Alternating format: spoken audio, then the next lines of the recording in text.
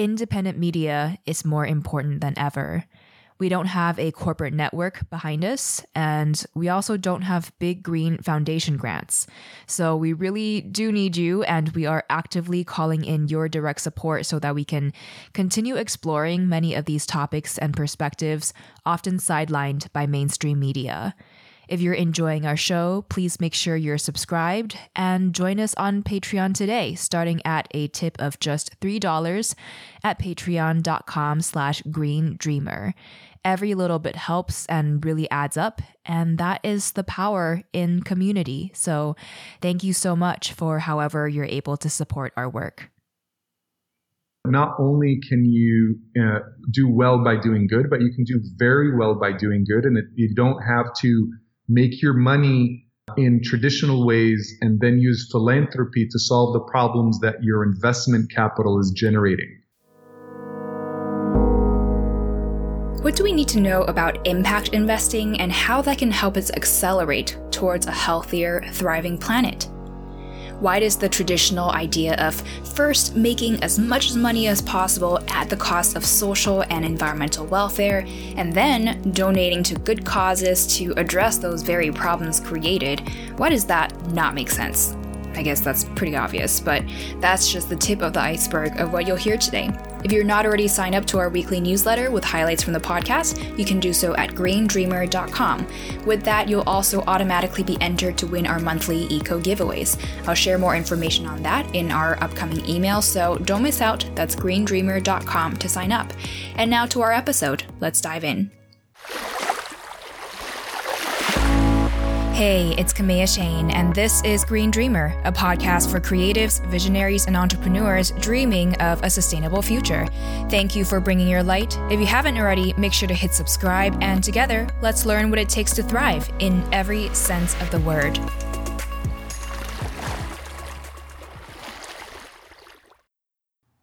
Our guest today is the founder and managing partner of Full Cycle Energy Fund. He's also a renowned investor, environmentalist, and highly regarded speaker.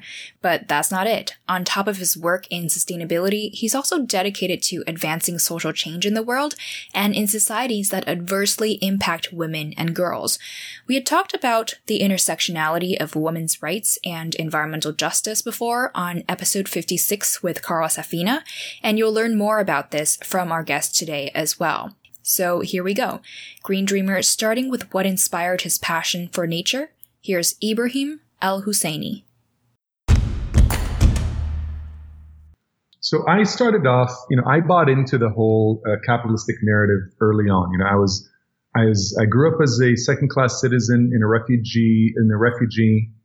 And, one of the things that you learn quickly as a refugee is that you are powerless. So the first thing you look for when you're a child is how to get some power. And it seemed, if you looked around, that the people who had the most wealth seemed to hold a lot of power. And that became kind of my mantra as a kid, where I checked out of being a child and just waited to become an adult so I can go out there and make some money and get some power, mostly to protect my family, because I felt like they were in a compromised position and in a kind of a geopolitically precarious situation, and I was unable to make a difference for them. And this was my way of healing that. And this was, of course, all unconscious in my mind.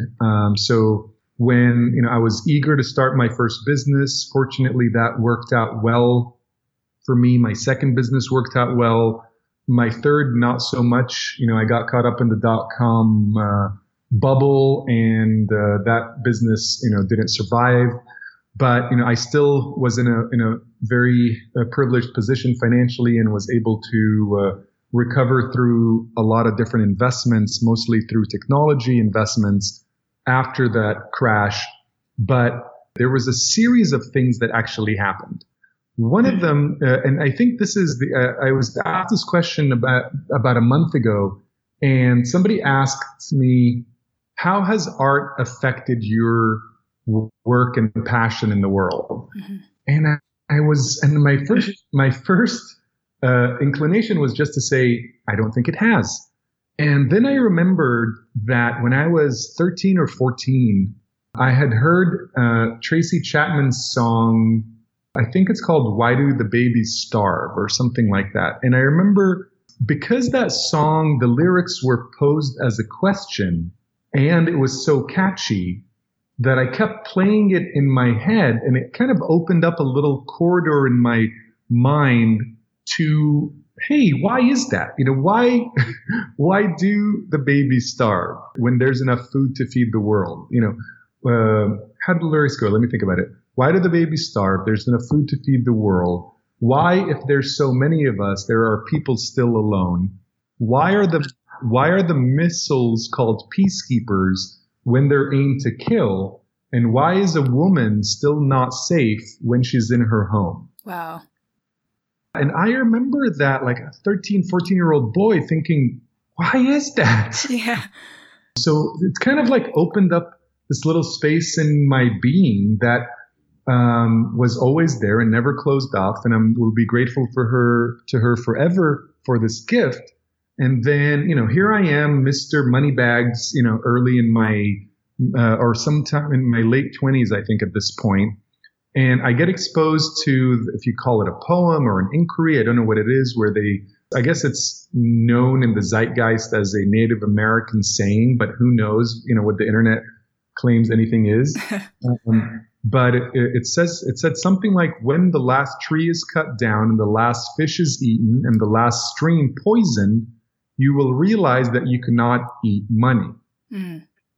And I remember that. And of course I was like, to me, when I heard that, it kind of woke me up from my capitalistic stupor. And I remembered how when I grew up, I was in love with nature as a scuba diver. And I had my favorite spot that was always pristine, colorful, full of marine life and corals and colors. And 10 years after, I went scuba diving in the same spot, and it was completely dead. Mm. I mean, it was completely gray, full of garbage, full of plastic, tires, you name it. And I thought to myself, like, what's the point of all the money if there's not going to be any more beauty on this planet? I remember having that conversation. Like, I hadn't yet made the connection between, how environmental devastation affects the bottom billions. I hadn't made the connection between how climate disruption will affect our health, but I remember thinking, gosh, I mean, if we are unable to live on a planet with butterflies, hummingbirds, whales, manatees, flowers, like what's the point? What's the point of, having big mansions with walls and, watching how the world was on, I don't know, I guess today it would be virtual reality.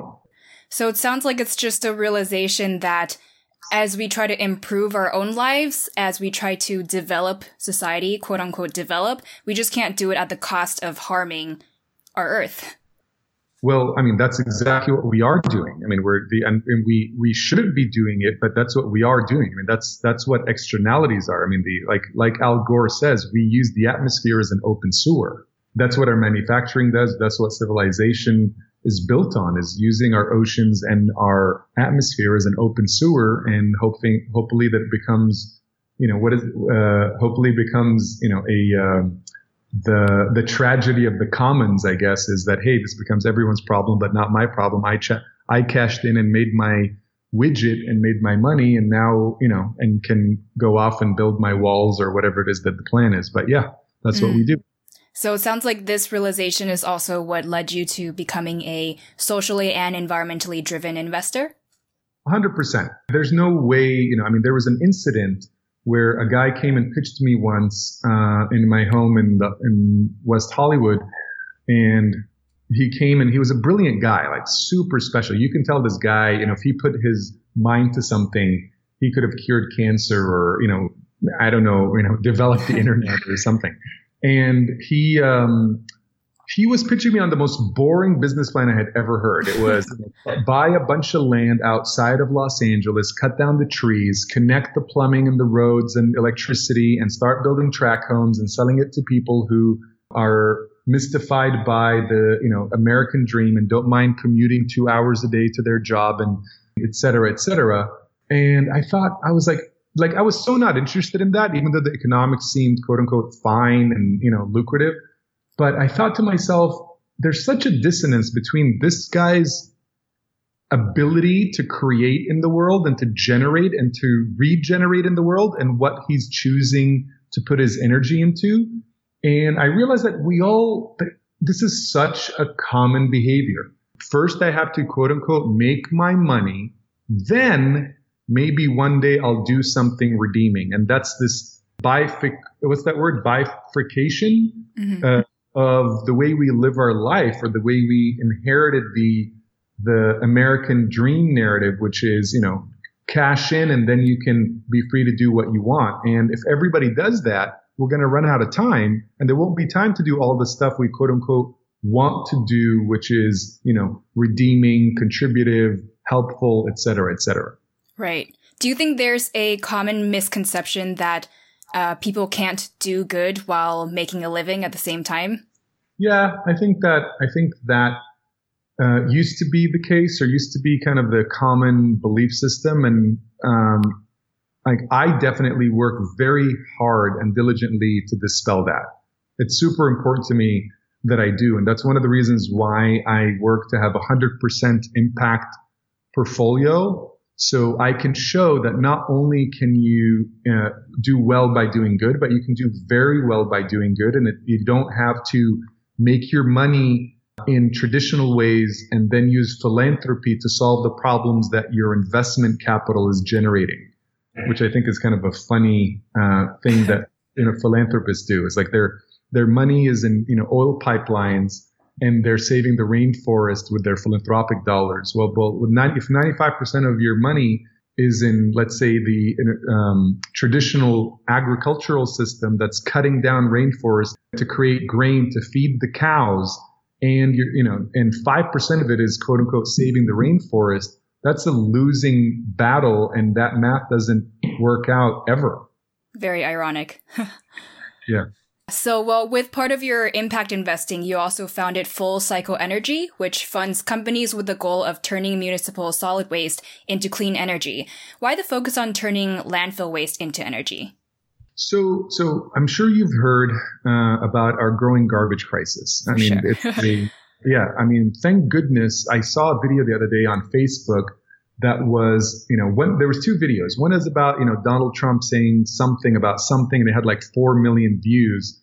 And I looked, and the next post was a video about the growing plastic pollution in the Pacific Ocean, and it had 100 million views, and it was only 4 weeks old.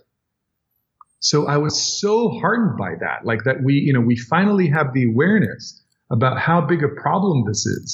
And so when I found a company called Sonova Technologies 5 years ago, I decided to build a special company called Full Cycle that is designed specifically to expedite the adoption of the Sonova technology in the world, so we can revolutionize our relationship to waste. Because if you think about it, like our garbage is a resource. Like, it's not something that doesn't have a purpose. It could be repurposed for many things. The simplest thing we can repurpose it for is to create renewable energy. And, Sonova's technology takes garbage and turns it into something called a synthesis gas. The industry term is syngas, and then cleans the syngas. So it is so clean that the flame that it creates is actually blue. The day you can't even see it. You can only tell it's blue if you film it at night. And you can put it into a gas turbine and produce electricity, or you can turn it into biofuels or plastics or, any of other things that you can turn, all these, reorganize these molecules to turn it into something else. And that made so much sense to me, especially because the economics around their technology work for any jurisdiction in the world. Like, it's not one of those solutions that sounds fantastic, but the only people who can afford it are people in Berlin and San Francisco. This is one of those things that works for India, Malaysia, Indonesia, China, Sudan, you name it. It works for every economy in the world. Investors make money, countries benefit, consumers benefit, and we generate electricity from something we're currently throwing into our oceans or burying it in our ground, which is silly. Mm-hmm. So how would this work? Would we like give our trash to this facility and they would turn it into energy, or how would that work? So fortunately, there's nothing that the consumer has to do. They just have to do, hopefully the consumer awareness continues to rise and we use less and we reuse more. But traditionally, just what we do now, which is our garbage gets picked up, and instead of it going into a landfill, it ends up getting delivered to a Sonova processing facility that sorts the garbage. So recyclables go into the recycling ecosystem to the degree that they get recycled, which, as a lot of us know, that China doesn't take, a lot of the world's plastic anymore. So that doesn't actually get recycled the way it used to. And I think the numbers now are down to 10%, meaning only 10% or so of our recycling actually gets recycled because of, at least in the case of plastics. But, glass gets recycled, metals get recycled, rocks get recycled. Well, they don't get recycled, but they at least get put back into nature. And everything else turns into clean, renewable energy that gets pumped back into the city that the waste came from. Instead of it being trucked hundreds of miles burning diesel and tires into a landfill far, far away, that makes us feel really good because it's out of sight, out of mind. Yeah, so this really helps us to actually move towards a more circular economy. I love circular economy. That's what nature does. The sooner we get to, more closed loop systems, the faster we'll get rid of the notion of nature being our sewage dump. Well, I feel like most investors just invest based on projects that can bring them back the most return on investment, which is fair, but impact investors like you want to invest beyond the bottom line on the well-being of people and our planet and also our collective future. What's been one of your greatest struggles being an investor that cares more than just about the bottom line? So when I started to talk about impact investing, I get invited a lot, thankfully, to speak at family office conferences about this thesis of mine or strategy, and I open up my portfolio and I talk about these things. And in 2004, like, people would look at me like I have three heads, but honestly, they don't anymore. This idea of impact investing, first of all, has transitioned from being completely alien to having the perception that in order to do impact investing, you have to accept concessionary returns, meaning you're not going to make market returns because you're factoring in people and planet. And I think the general consensus now is that's no longer the case. Oh, there was another part too in the journey where, there was this notion that, oh, well, yes, there are good returns now, but there's not enough places to deploy enough capital. So, and that's no longer the case either. Think about full cycle. The world can absorb 5,500 Sonova plants today just to get rid of the garbage that we're currently generating, let alone the garbage we're going to be generating, which is going to be 4 times as much in our lifetime as what's currently being generated. So, if you think about the average plant costing about $50 million, 50 million times 5,000 plants is an infinite amount of space for institutions and sovereign wealth funds and anybody who wants to deploy capital into for above market returns and solving not just the garbage crisis and the renewable energy needs, but also to help those poor families that basically live and die on these toxic landfills because that's the only place they can make a living. So we are seeing more investors wanting to take part in investing for the betterment of our world, and also more and more projects are showing up in this space to be invested in. 100%. I mean, what bigger market can there be than making sure that we maintain, planet Earth's life support system? I mean, I would attest that is the biggest market opportunity in the history of capitalism. For sure. Well, also being an impact investor for sustainability and social good, you have to be very conscious of all the current issues that we face today. How do you stay positive and not feel helpless? I fight helplessness, resignation, cynicism by being active. Because when we take action, instead of just talk about it or dread it or, then it helps lift our mood and give us hope because we are actively doing something. So I understand that the whole world knows that there is a looming environmental crisis and feels, let's say not the whole world, but a big percentage of the world does, and they want to do something about it, but they don't know what to do. They donate where they can, they volunteer where they can, they sign petitions where they can. Well, I'm working with as many legal agencies and law firms around the world to create an offering such that we can involve millions of stakeholders internationally in solving not the garbage crisis, but like first with the garbage crisis, eventually water, eventually transportation, and taking on the whole system. But instead of doing it just through, let's call it, wealthy donors or wealthy investors, doing it by having millions of middle class or lower middle class or upper middle class stakeholders,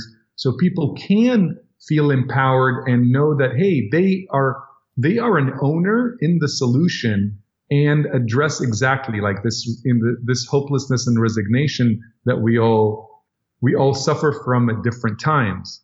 And it also makes good returns. So they get to, we all heard the statistics about wealth distribution. There, more and more money is getting concentrated on the top. And if investment opportunities only exist for the top, then we're going to have another social problem that exists, which is unjust and cruel, if not dangerous for the stability of the planet. And this way we can create a better wealth distribution mechanism where everybody's a stakeholder. That's awesome. Where can we go to stay updated on this? Will this be on your website? It will be. It's all kind of, behind closed doors now, because we want to make sure that, this is even legally 100% possible. And so far it is. And we want to make sure that it checks off all those boxes before we launch it, before we even hint to it in any sort of media. Well, we'll look forward to staying posted on that, and we hope that it really happens. And when it comes to you being an impact investor for sustainability, what do you look for in a company or project to see if it has potential to really take off, scale, and create huge positive impact? Well, scale is what I look for. So I look for commercial ability and scale. So what is the problem that it's solving? Is it a problem that is on the priority of existential crises that we have? Where does it fall? So if somebody's saying, hey, I have a great idea to create organic pot brownies, I go, great, that's fantastic. And it doesn't solve any of the top 20 problems that we need that are more existential than the need for organic pot brownies. Or, if somebody goes, hey, listen, this is a better dating site than the other one. I don't know if the world is suffering because we are lacking one more dating site. So, I look at priorities. We have a massive CO2 problem. We have oceans that are getting clogged up with plastic. We have a population boom that's growing. There's so many issues. So I look for ones that are existential. I look for technologies that meet that nexus of proven technology, commercially viable, the economics of which can grow rapidly without just having rich nations back it, but everybody able to back it. If an opportunity has those criteria, I'll definitely kind of run it through the due diligence engine and make sure that it's everything it claims to be, and then follow it accordingly.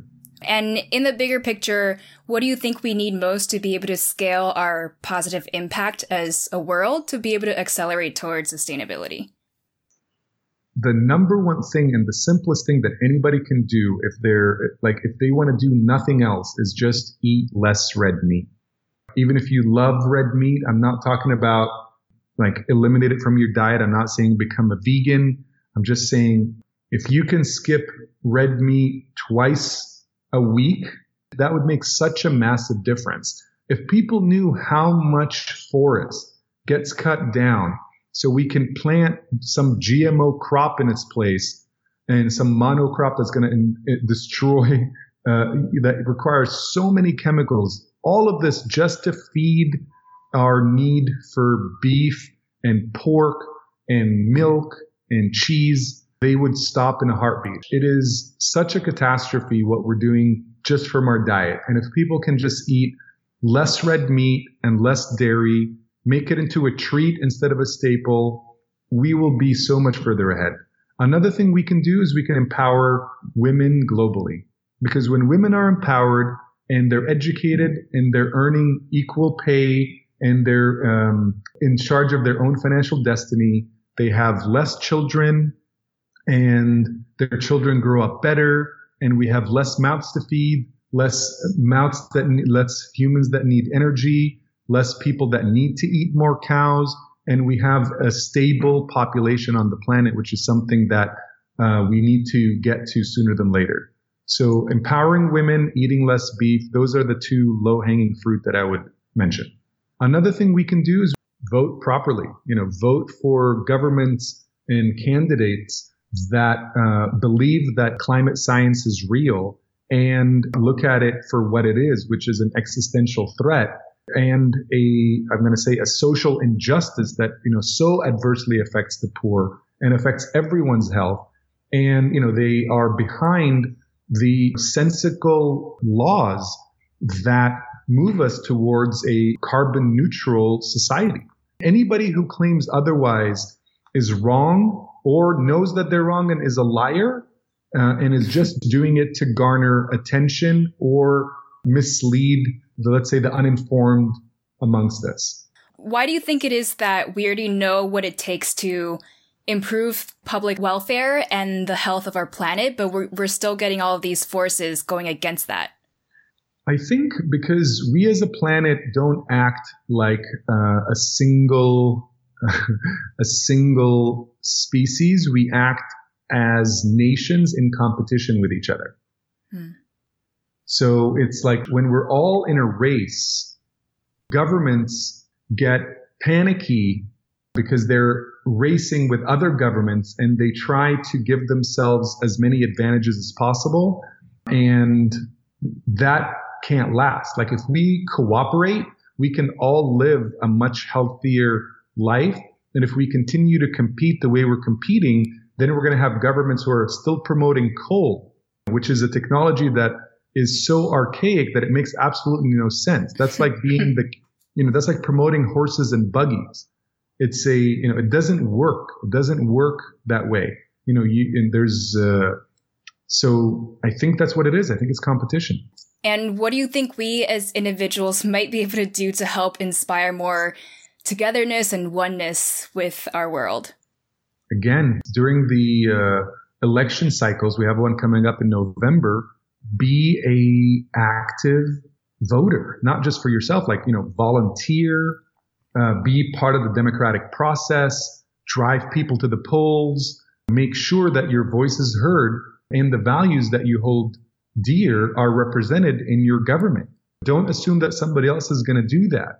If we don't vote, if those of us who listen to podcasts like yours don't end up being active members of democracy, then our voices won't be heard. Yeah.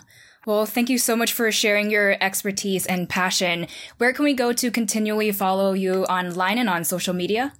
I'm pretty active on Twitter, so it's @AlHusseini.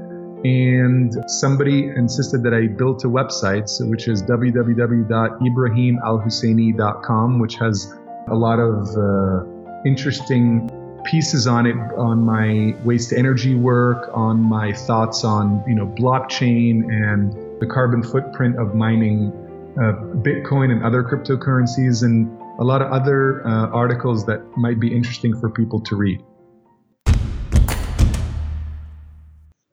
Before we go into our final five, I just wanted to say a quick thank you. You're here, I'm assuming, because you're interested in learning more about sustainability, in what you can do personally, and how you can make a bigger positive impact through your passion project. That really inspires me. And honestly, just knowing you're here alone, and hopefully that this podcast has been helpful to you, just makes it so worth it for me. So I just wanted to extend my gratitude to you. And of course, if you've gotten a chance to share the podcast with anyone you think would also enjoy the show and who you think the podcast can also support, I so appreciate that as well, because it just really helps the podcast out so much. So thank you. Thank you for doing you. And I look forward to continually supporting you with Green Dreamer Podcast. For now, to our final 5. Let's power through. What's an uplifting social media account or publication you follow? I read the Washington Post a lot, and and it's interesting during this time of quote unquote fake news. They did a study on the technology that I've mentioned on this call, and they even flew to Europe and met all the scientists and whatnot. So I can tell you firsthand that they do journalism and investigative reporting, and they are definitely not fake news. So, what do you tell yourself to stay positive and inspired? If your dreams do not scare you, they are not big enough. What's one thing you do for your health, either daily or weekly? I make sure I get enough sleep. I don't function well. I notice that I'm not as thoughtful and articulate when I don't sleep well, and my mood suffers. So I make sure I sleep, and I monitor my stress levels by not letting my mind go to places that are, unnecessary. So if I see my thought patterns go towards scary places, I just pause and I don't allow myself to stress my system out by going there, and just continually stay proactive and not fearful and frozen. Mm-hmm. What's one thing you're working on right now to live more sustainably? I think eating less meat, walking instead of driving. I love these new scooters that are popping up all over the place. They allow us to get by with such a smaller carbon footprint. I always open my windows instead of turn on the AC, and I wear a sweater instead of turning on the heat. I'm very cognitive on my privilege of being somebody who lives in a place where we can enjoy these luxuries, but they do come at a cost, and I don't want to abuse them. Mm-hmm. What makes you most hopeful for our planet right now? The fact that there's so many people who care, and the fact that this type of conversation is happening at an accelerating pace. The questions are being asked, the actions are being taken, old companies are being put out of business by new companies that represent more 21st century values, values of inclusion, values of sustainability, values of equality. These values are what today's consumer cares about, and they're making sure that they're voting with their dollars everywhere I look. And what final words of wisdom do you have for us as Green Dreamers? Become dream actioners. Take that dream and think about, what your gifts are and give them to the world. Become dream actioners. Yes, we are green dreamers here, but we also really want for that vision of a thriving planet to come true, right? So let's keep taking action. However we can, little by little, whatever that looks like to you, just gotta keep going forward. Thank you so much for tuning in. You can find the 2 tweetable key takeaways from this interview, as well as links and resources at greendreamer.com/70 for episode 70. You can reach me with feedback on how I can improve the show for you through the website's contact page. And again, you can follow me on Instagram at Kamea Shane. That's KAMEACHAYNE. And finally, just remember, now more than ever, our planet needs your light to thrive. So if you haven't yet, hit subscribe, and I will catch you later, Green Dreamer.